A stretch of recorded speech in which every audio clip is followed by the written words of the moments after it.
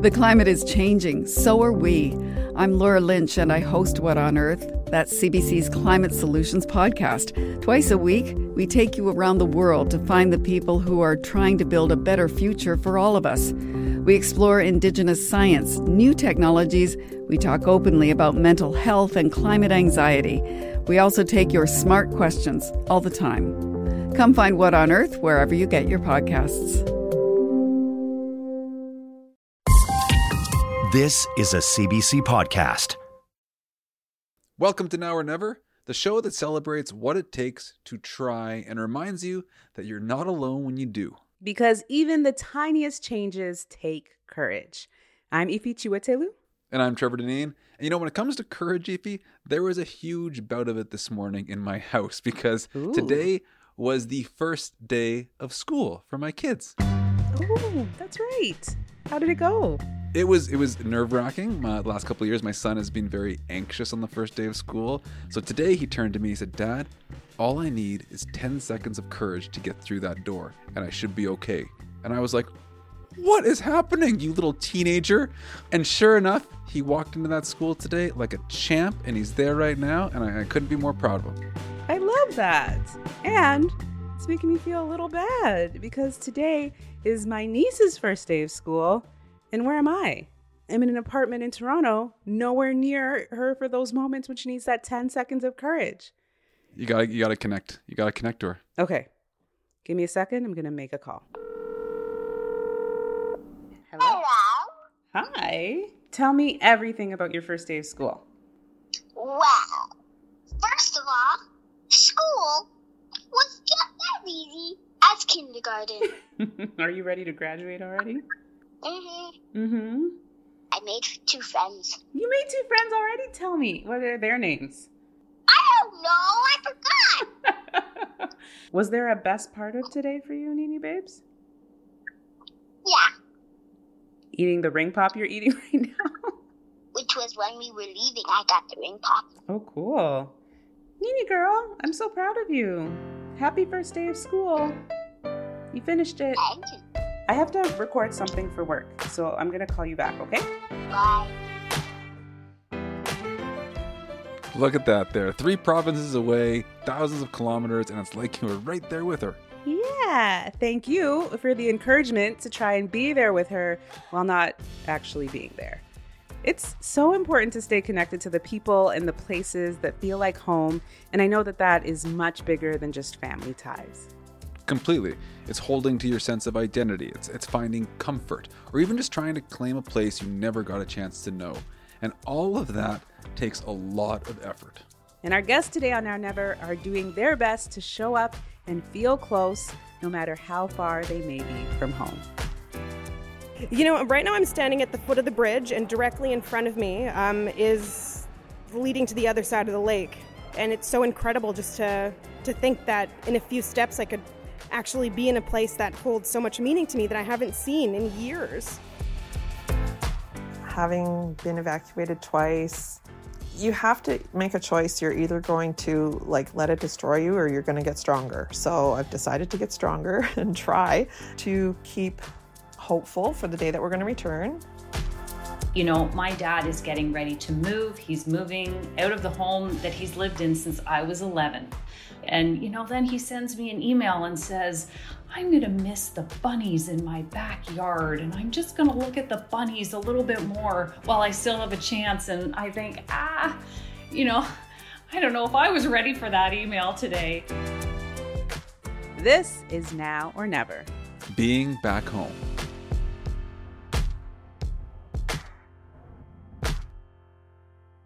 The images that come to mind when I think back on my past, when I was a little girl living on Sioux Valley, was the dusty roads, walking along the dusty road with my sibling, Lori. I don't know, the entire area was full of hills, full of grass. My dad calling out to me from across the street. My mom pushing me on the swing.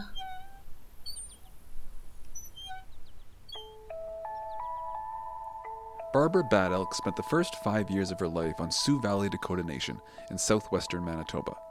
Now those 5 years at home were all she would get with her family. Like so many other Indigenous children in the 60s and 70s, Barbara was taken from her family, her community, and forced into the child welfare system. Eventually, she ended up in the United States, where she lived ever since. But the home that was taken from her has never left her mind.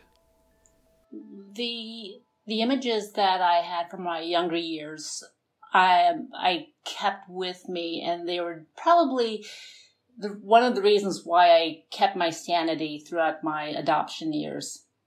My ability to retain my memories became so important, so that's why I think today I have such a great memory of my younger life, because I use that as an anchor to help me get through every single day.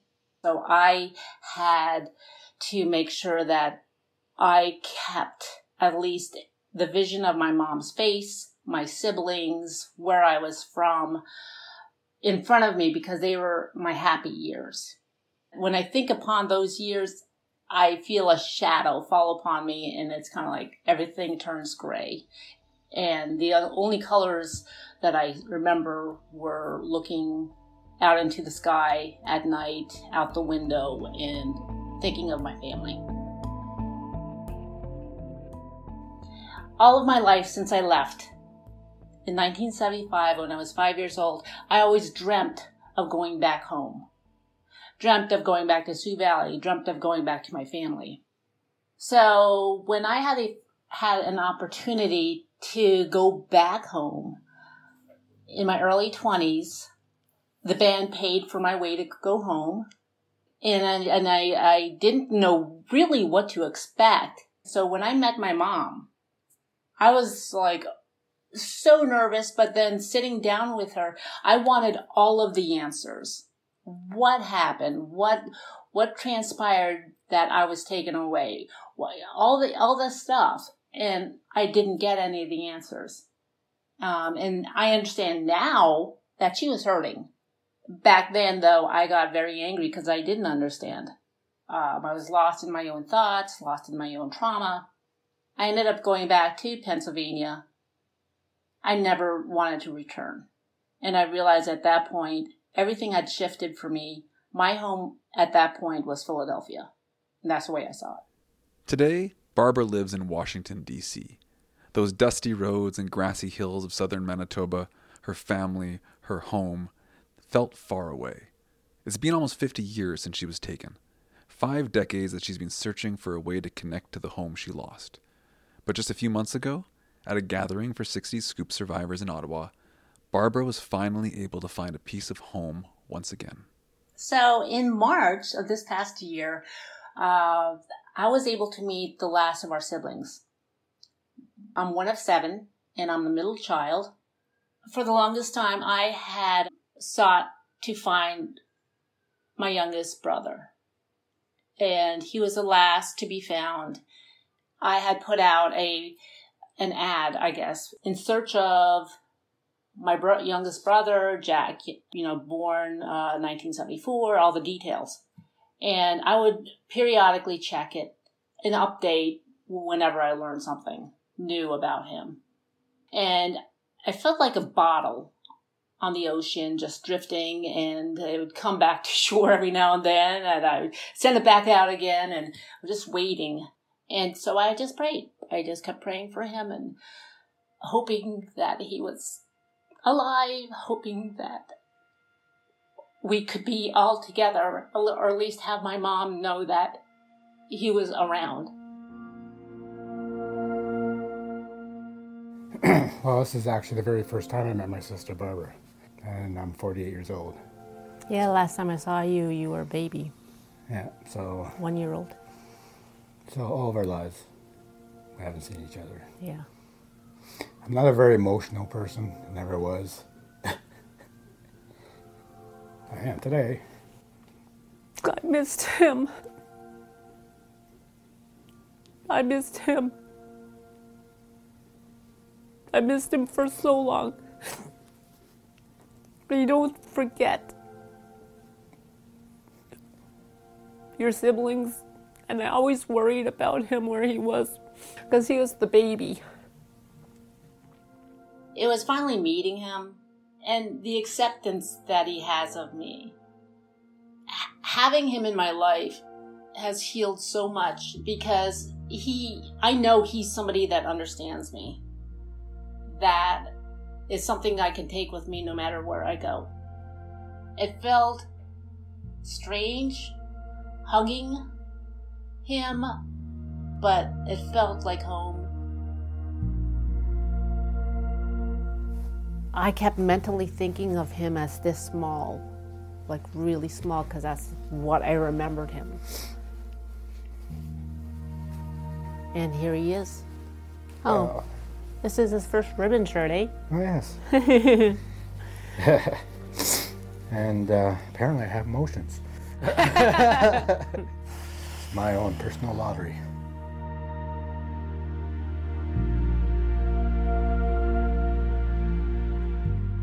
Just in their voices, you can tell just how meaningful this moment was for the both of them. You can see it as well because there's a video of Barbara and her brother Jack just moments after meeting for the first time.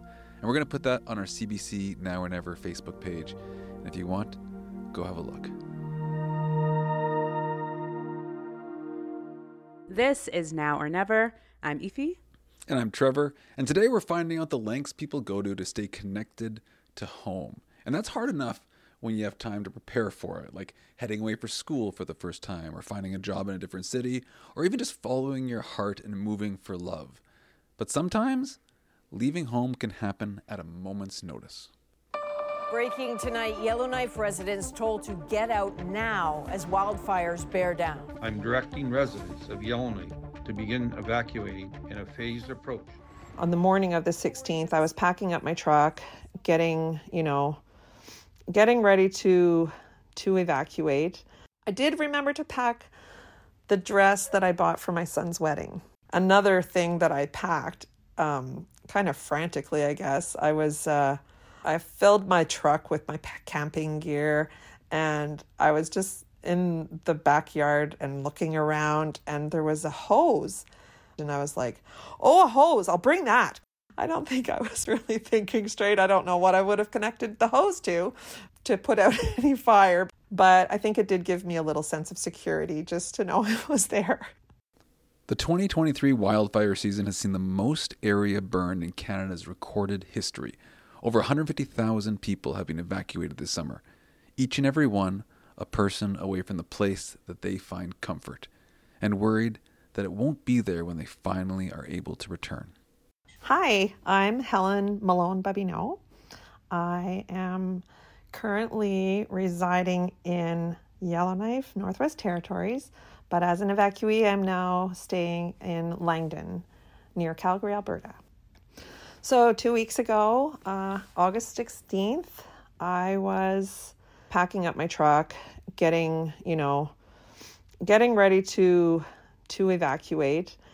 Not really with a clear picture in mind of where I'd be going, what I would need, how long I'd be gone. But I figured it was best to get ahead of the game. So I started getting ready that morning, and a friend of mine, we were going to follow each other out. So we were going to leave later that afternoon. And that happened to be the same day that I was having my brand new furniture delivered, because I just moved in to this apartment, actually, on August 1st. Housing is a very difficult thing to find in Yellowknife. I'd been looking for over a year and finally found a beautiful little apartment to stay in. And the furniture kept being delayed to arrive because the highway was closing off and on. And it finally arrived on the day that I was evacuating. So the delivery guy called me around 11:30 and said, hey, we're going to come over with your furniture this afternoon. I said, okay, well, make it quick. So these two gentlemen arrived with their big truck loaded with stuff and started, heading into my basement apartment, bringing all of these big pieces of furniture in that's kind of still wrapped in boxes, and they're just pulling everything out of the boxes. And I didn't get to sit on my couch yet. I will eventually, I'm sure. Helen is unfortunately no stranger to this feeling of leaving home behind. In 2016, she was forced to flee Fort McMurray due to a massive wildfire that many Albertans now call the Beast. Not only that, this apartment was going to be a fresh start after a long search for housing. It's her first time having a space of her own in a very long time. Having been evacuated twice and kind of not really knowing where you're going to live for a little while, you have to make a choice. You're either going to let it destroy you or you're going to get stronger. So I've decided to get stronger and try anyway to be stronger. So, I'll have to keep hopeful for the day that we're going to return. And just looking forward to being settled back into the place where I can hang my hat. This being my second time going through an evacuation of this, wildfires, I think I had a little bit of, part of me might have had a little bit of preparation, and maybe a little less fear, but maybe another part of me might have a little bit more fear than I did before, just for knowing how hard it is to be evacuated, being away from the comforts of home and not knowing when you're going to get back. It's a really, it's very uncomfortable. I was waiting so long to get into my own apartment where I could put my things away and not have to carry my little shower caddy to the bathroom every time I was going to take a shower, bring my toiletries in and bring my toiletries out. And, having a place to put your things away, it felt good. So I'm looking forward to that. I have this beautiful little shelf that I got off of Amazon. Actually got it installed 2 days before I evacuated. Put my little shelf up. I still have yet to put my toiletries away, but I have a place for them and I can't wait to get home and put them all away.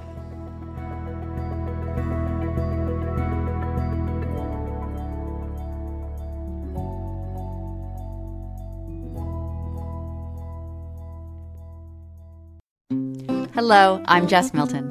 For 15 years, I produced The Vinyl Cafe with the late, great Stuart McLean.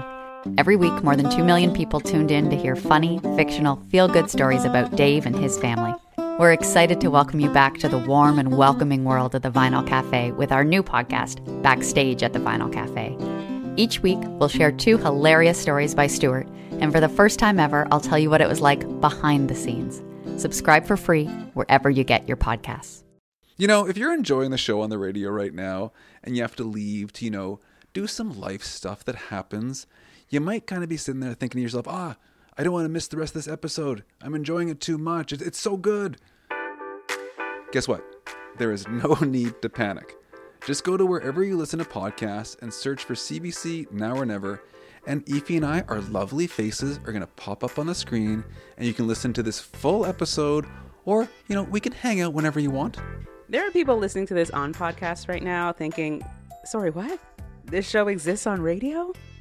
We are everywhere. We might even be standing behind you right now. Love what you've done with your hair. The back of it, perfect. Smells so good.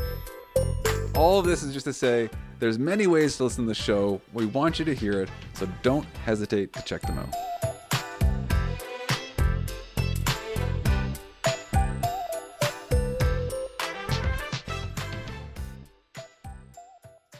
This is Now or Never. I'm Ify Chiwetelu. And I'm Trevor Deneen. And it's one thing to stay connected to your home and your family when you live in the same city, or maybe just a province away.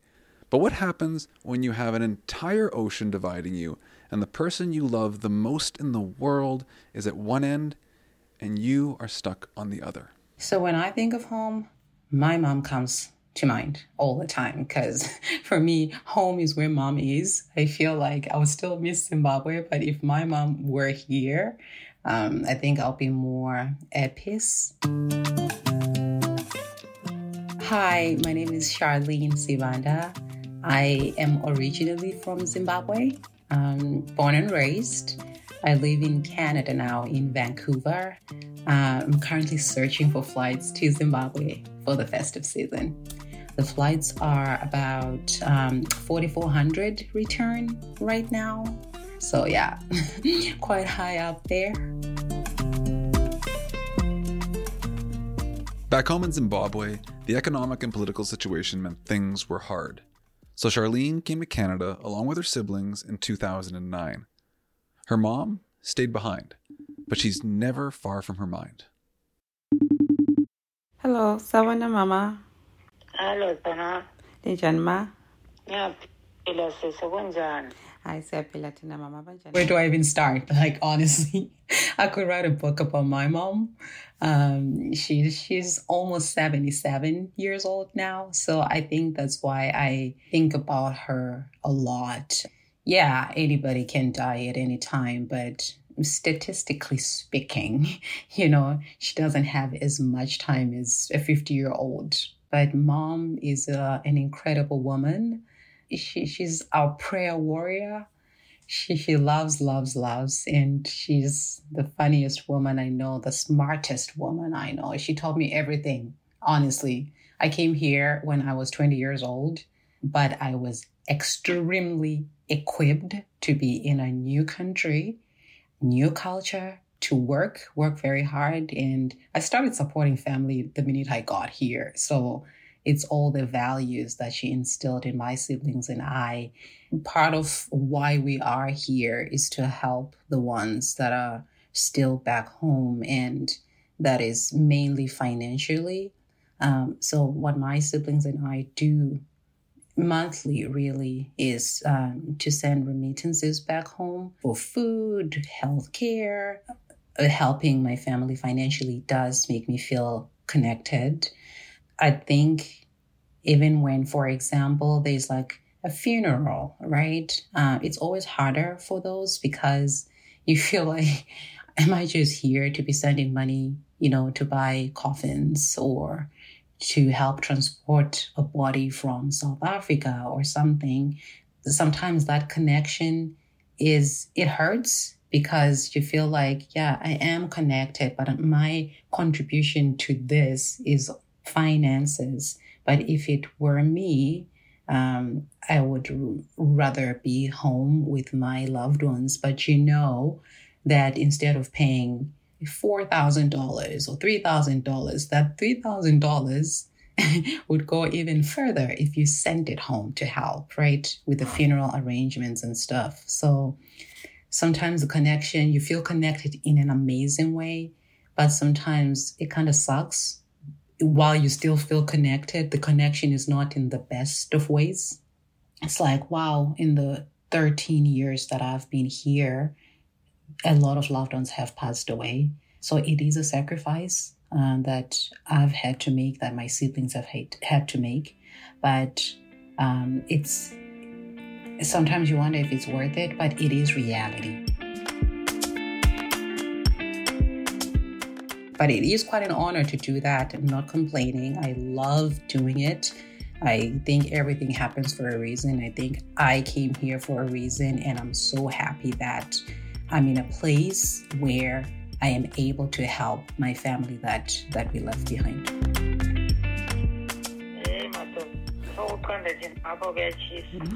Hayi sasazokhala.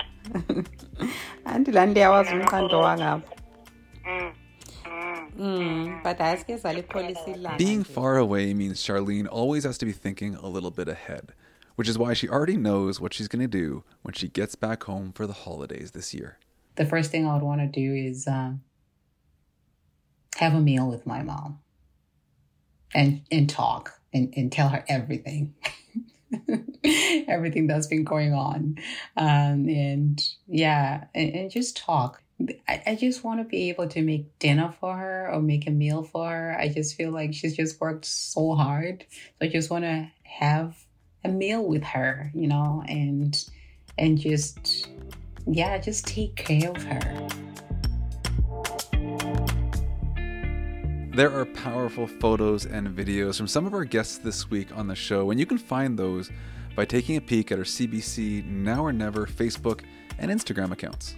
Lots more stories coming up, including lessons from the one who stayed. A daughter reflects on being the main caregiver, supporting her father while her sibling lives away. You know, it comes in waves. So my sister, who's in Calgary, she said to me just last week, "Are you not emotional about this?"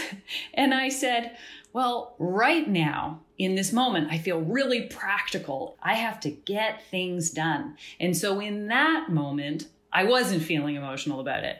But then things catch you by surprise. Like when my dad emailed about the bunnies, I was like, I'm not ready for this emotional moment because I'm still in get things done mode. And I did find that part challenging.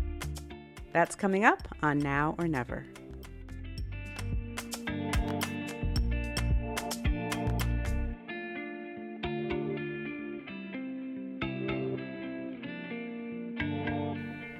This is Now or Never.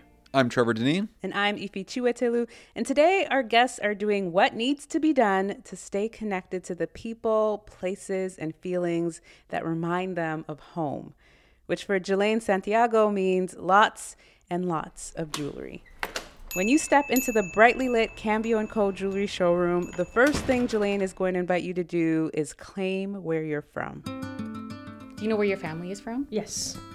I do. Where? So I'm born and raised in Baguio City. Oh, okay. So we can put a push pin there. Yeah. So my dad is more from the middle section, the Visayas section. Okay. And then my mom's from Mindanao. Oh. So I'm like a United Nations of the Philippines. Yes. Yeah. You bring all the regions together. That's right. I love that.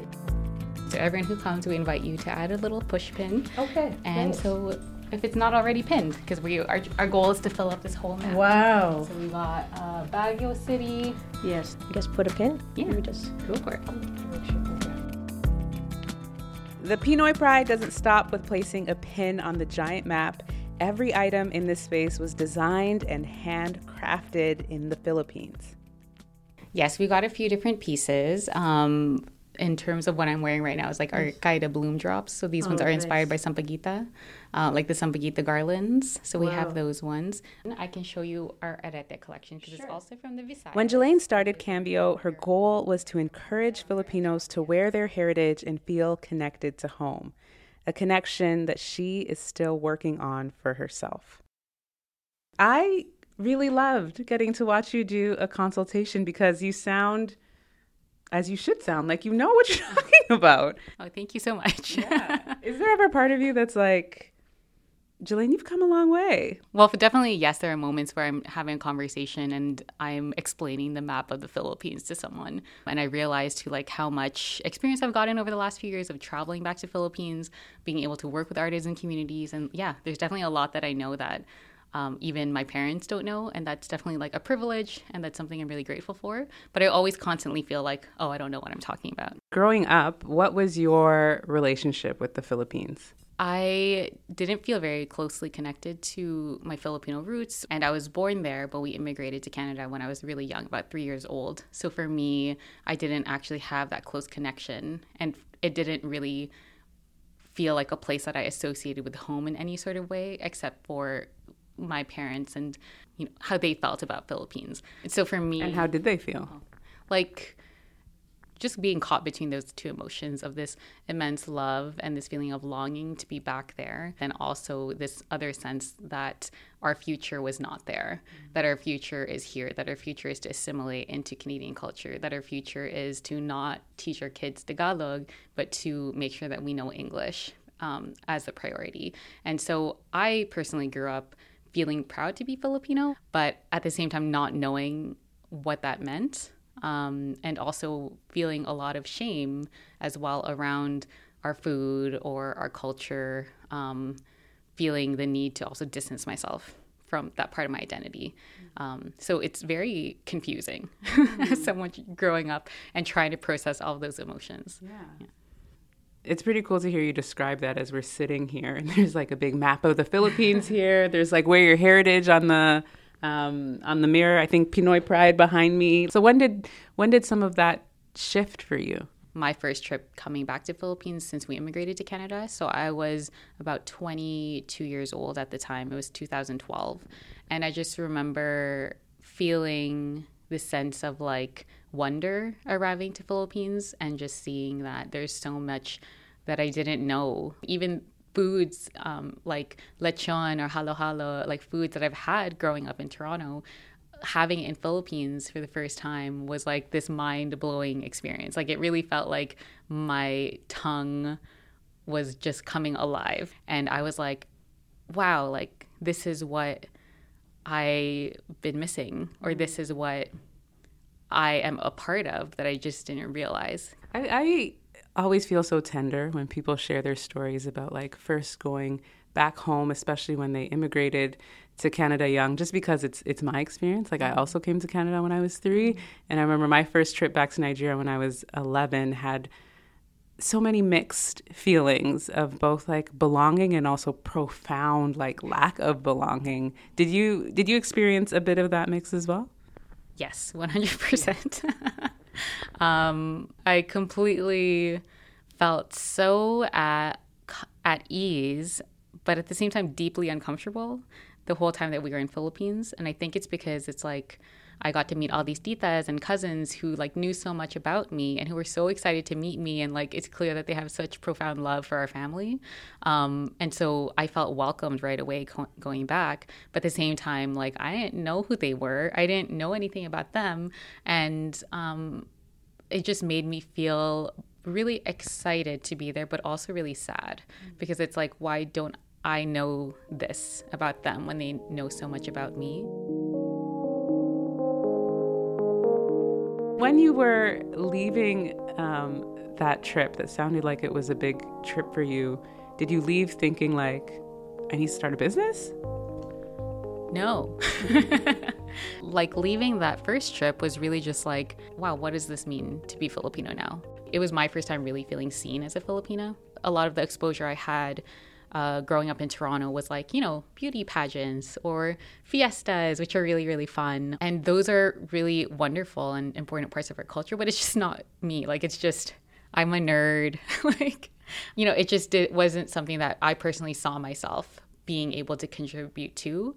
And so learning about businesses that were creating these amazing, impactful, you know, designs and working with artisans and really doing entrepreneurship in a way that's like really community centered and just coming from a place of love, like that really connected with me and made me realize like, whoa, there could be a place here for me. I don't need to just be a bystander in my own culture. I can contribute. This is how I want to.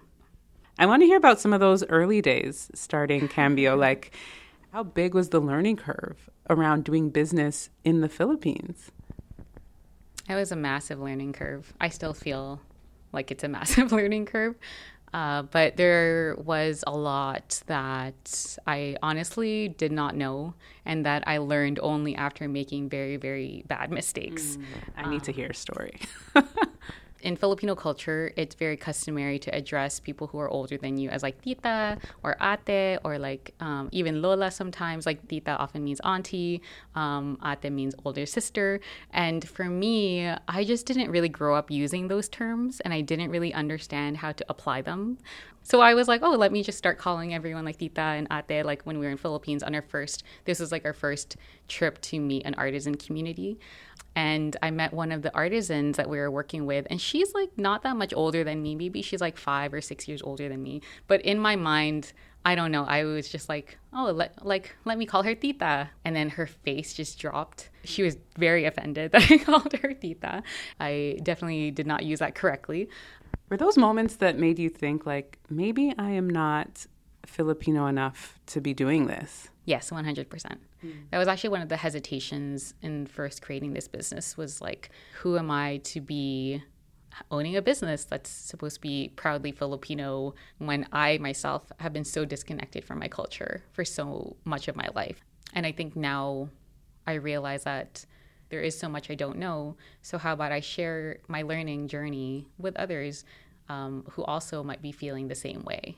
You had described that first trip when you were 22 as like it didn't feel like going back to a home. Mm-hmm. Now when you travel to the Philippines, is there more feelings of home? Does it feel more like back home for you? Yes and no. I think it will never really feel like home in the same way as it would for my dad, for example. But it feels like a home, a place that is full of people I love and that's full of places I love, and a place that I want to keep going back to, if that's what home can also mean.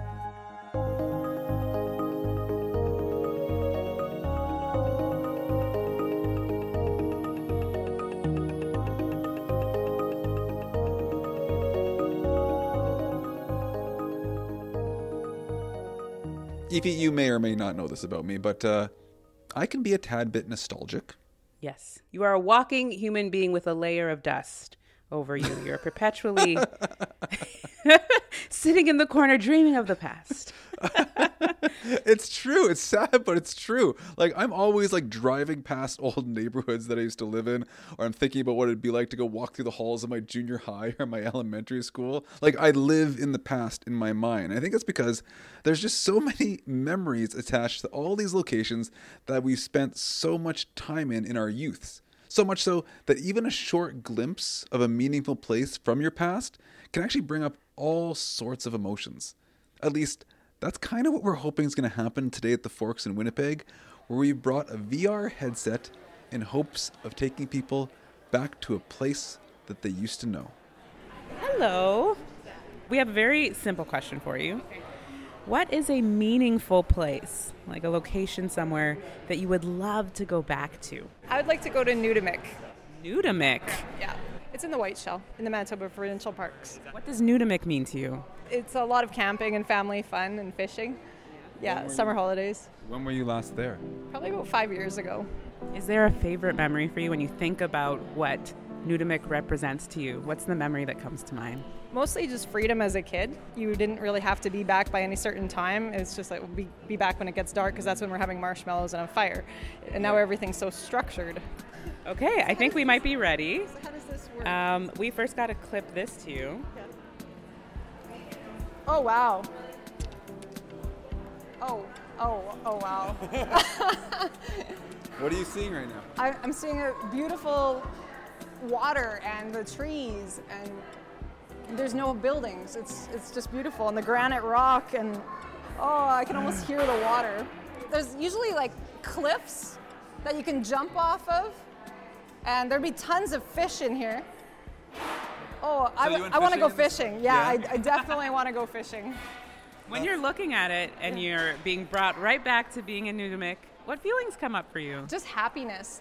Just being completely happy. Absolutely no worries, no cell phone. I just want to go right now.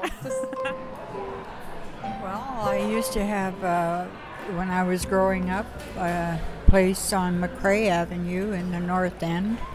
What feeling comes up for you when you think about that house? Memories, all kinds. You know, we grew up as a very close family.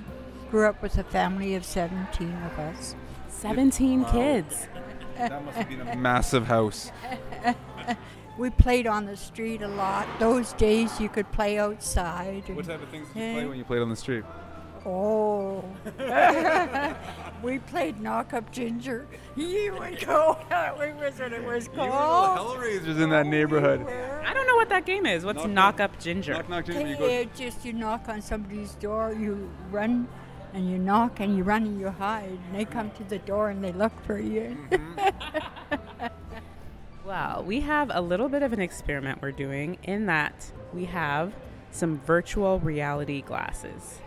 And we want to know, can we take you back to that house? So you can look at it and see it?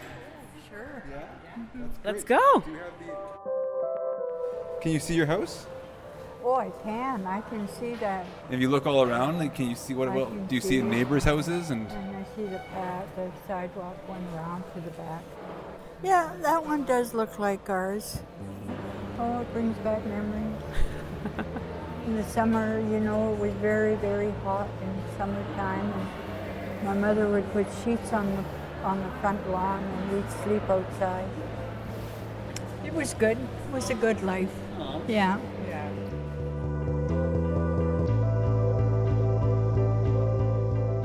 Hi, what's your name? Leah. Leah?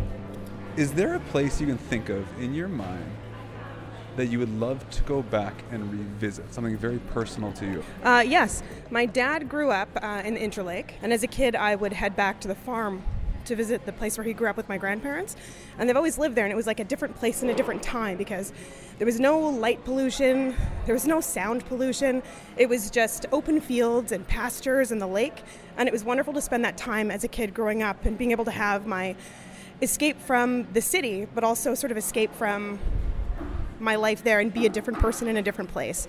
So it's a really, really meaningful place for me to be. Where is it? It's a little community called Care. It's about an hour and a bit past the Narrows.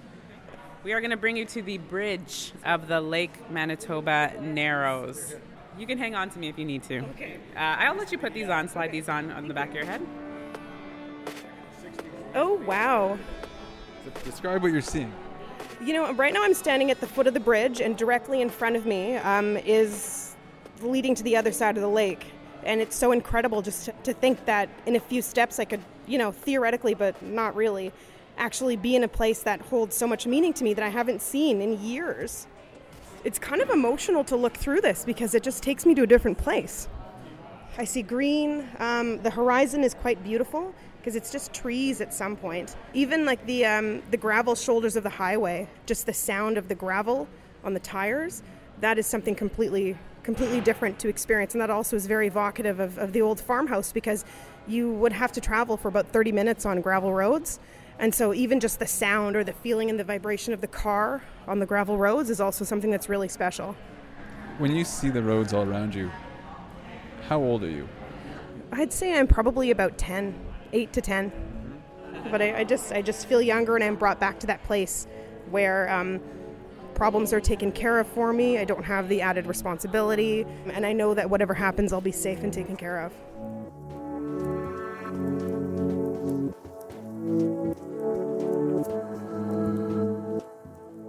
This is Now or Never. I'm Trevor Deneen. And I'm Ify Chiwetelu. And so far today, we've heard from people trying their best to stay connected to their sense of home while being away from it. But now it's time to hear the experience of someone who stayed.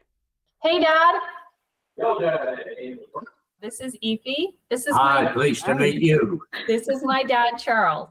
Everybody calls me Charlie, though. This is the most remarkable daughter born in North Toronto. She's born to me. Apologies to every other daughter born in North Toronto, but Charlie said what he said. With high praise like that, it is no surprise that Amy Coupal loves visiting her dad. Charlie is 86 and lives alone in the family home in Toronto where Amy grew up, but things are about to change. Charlie is planning a move into a retirement home. It's something that is important for a fellow my age who has had one significant fall this summer, and my health issues now can be safer guarded at Chartwell facility near Amy's house rather than walking alone here at night or whatever have you. Yeah. So it's all good. Charlie sounds ready to move, but as his primary caregiver, right now, there's never been more for Amy to do. What does the time look like when you're sitting with your dad these days and when you're visiting with him? What does that time look like? You know, it's a combination of practical and sentimental. You know, my dad is getting ready to move. He's moving out of the home that he's lived in since I was 11. So not a day goes by that, you know, we're not talking about something that has to be done. And, you know, then he sends me an email and says, I'm going to miss the bunnies in my backyard, and I'm just going to look at the bunnies a little bit more while I still have a chance. And I think, you know, I don't know if I was ready for that email today. There are a lot of memories here. So my mom passed away about 12 years ago, and my brother passed away, oh my goodness, 25 years ago. And so this house holds the memories of those two really important people in our family who aren't here anymore. I can imagine then that there's a lot of emotions wrapped up in thinking about, you know, releasing this space for everyone, for you and your dad. How are you feeling about thinking about that possibility? You know, it comes in waves. So my sister, who's in Calgary, she said to me just last week, "Are you not emotional about this?" And I said, well, right now, in this moment, I feel really practical. I have to get things done. And so in that moment, I wasn't feeling emotional about it. But then things catch you by surprise. Like when my dad emailed about the bunnies, I was like, I'm not ready for this emotional moment because I'm still in get things done mode. And I did find that part challenging. But, you know, this is the thing where I'm trying to give myself permission to take enough time to have those emotional moments and not just be go, go, go. Right? Yeah. Because you have to have enough space to find that picture that you didn't know existed and look at it and realize that it makes you want to cry and have time to cry instead of, oh, I just got to throw that in a box. Yeah. So it's, it really comes in waves. Yeah. You mentioned your sister, Julia, and my heart did a little pull because I was thinking, I am that sister who's away. I think I get to be the one that's away and just sit in the sentiment of it all while they're there balancing, like you said, the practical and the sentimental because they're the ones on the ground with their hands there. For you, what have you noticed about how you and Julia stay connected and both involved in this moment of transition for your family? Well, we have a bit of practice. That has helped a little bit because my mom was sick, went through her own cancer and palliative care journey, sort of 12 to 15 years ago. And my sister was living in Calgary then too. And we borrowed some of the strategies that we developed then now. So one of them is some things I just have to do and then let her know later. Because there isn't time for the group conversation. Sometimes it's even if you don't like the decisions that got made here, if you're not here, it's happening in real time and I will do my best to keep you posted, but I can't promise that you're going to be involved. And that part's hard. It's hard for me because if something happened and she doesn't like it, then we may have to have a conversation about it. And I know that it's also hard for her because she wants to be involved. We've tried to be about this phase of my dad's life, that there's a division of responsibility. So if I'm the one who has to go to the in-person things, I'm going to do that. But if she can do things like forward the mail, then she can do that. So we have a spreadsheet, right? And the spreadsheet is Amy does all the in-person things and here's what they are.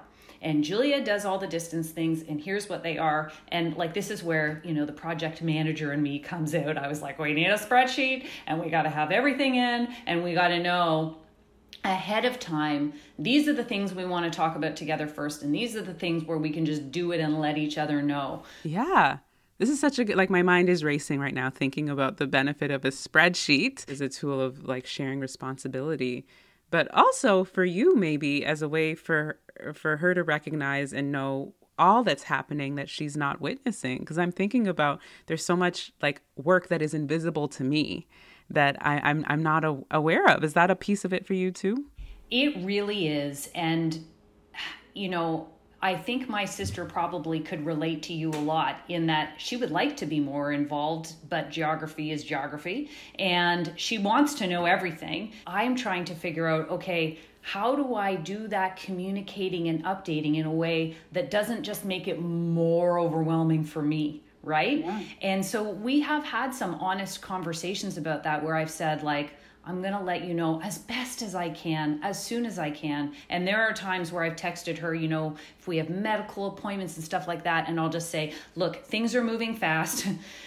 I'll send you the summary later. Or sometimes if we're in a doctor's appointment, I will text her kind of live updates and those become my notes. But there's a really important rule with that one, which is you can't ask questions.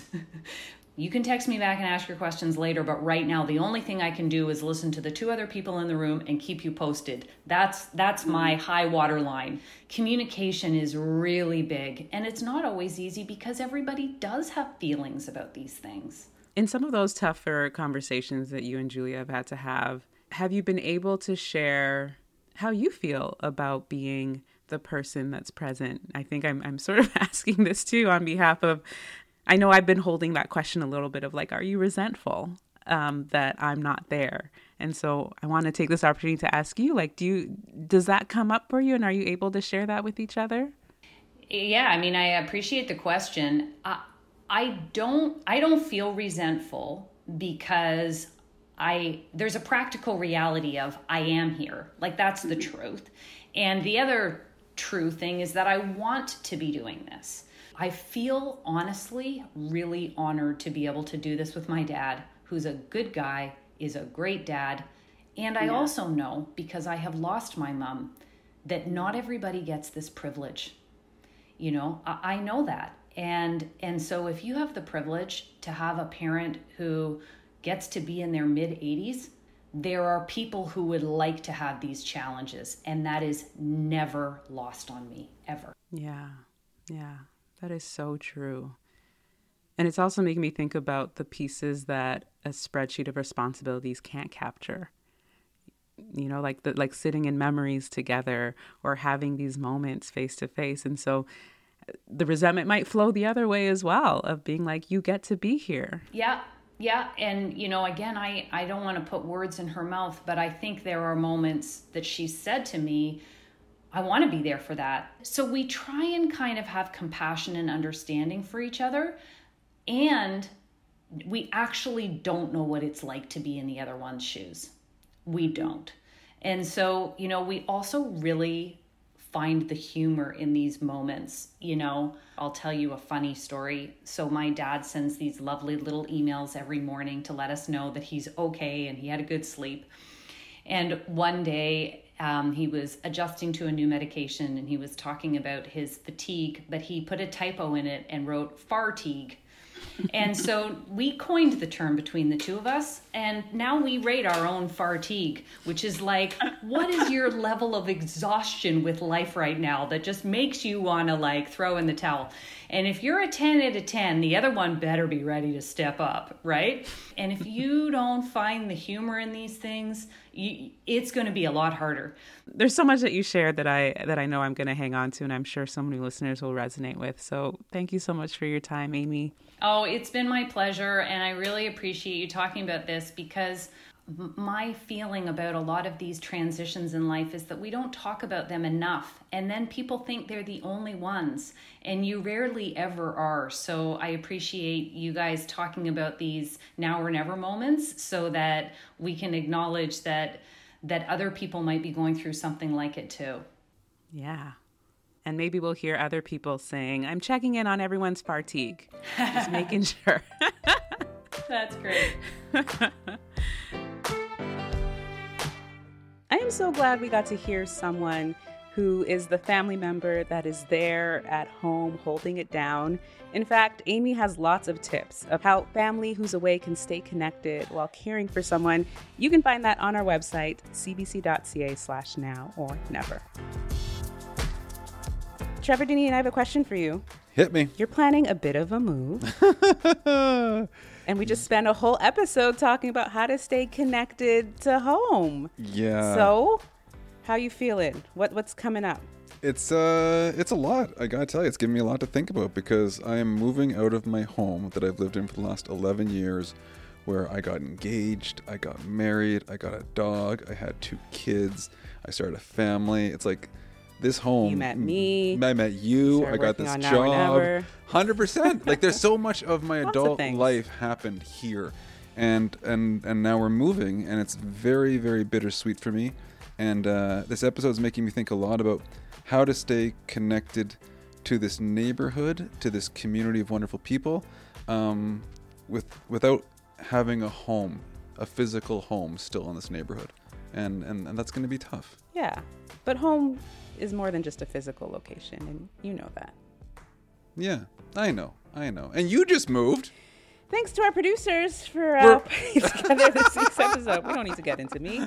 Andrew Friesen, Sarah Tate, Bridget Forbes, Betsy Trumpener, and Katie Swales. And special thanks to Colleen Heel Cardinal. We'll see you next time. Take care, everybody.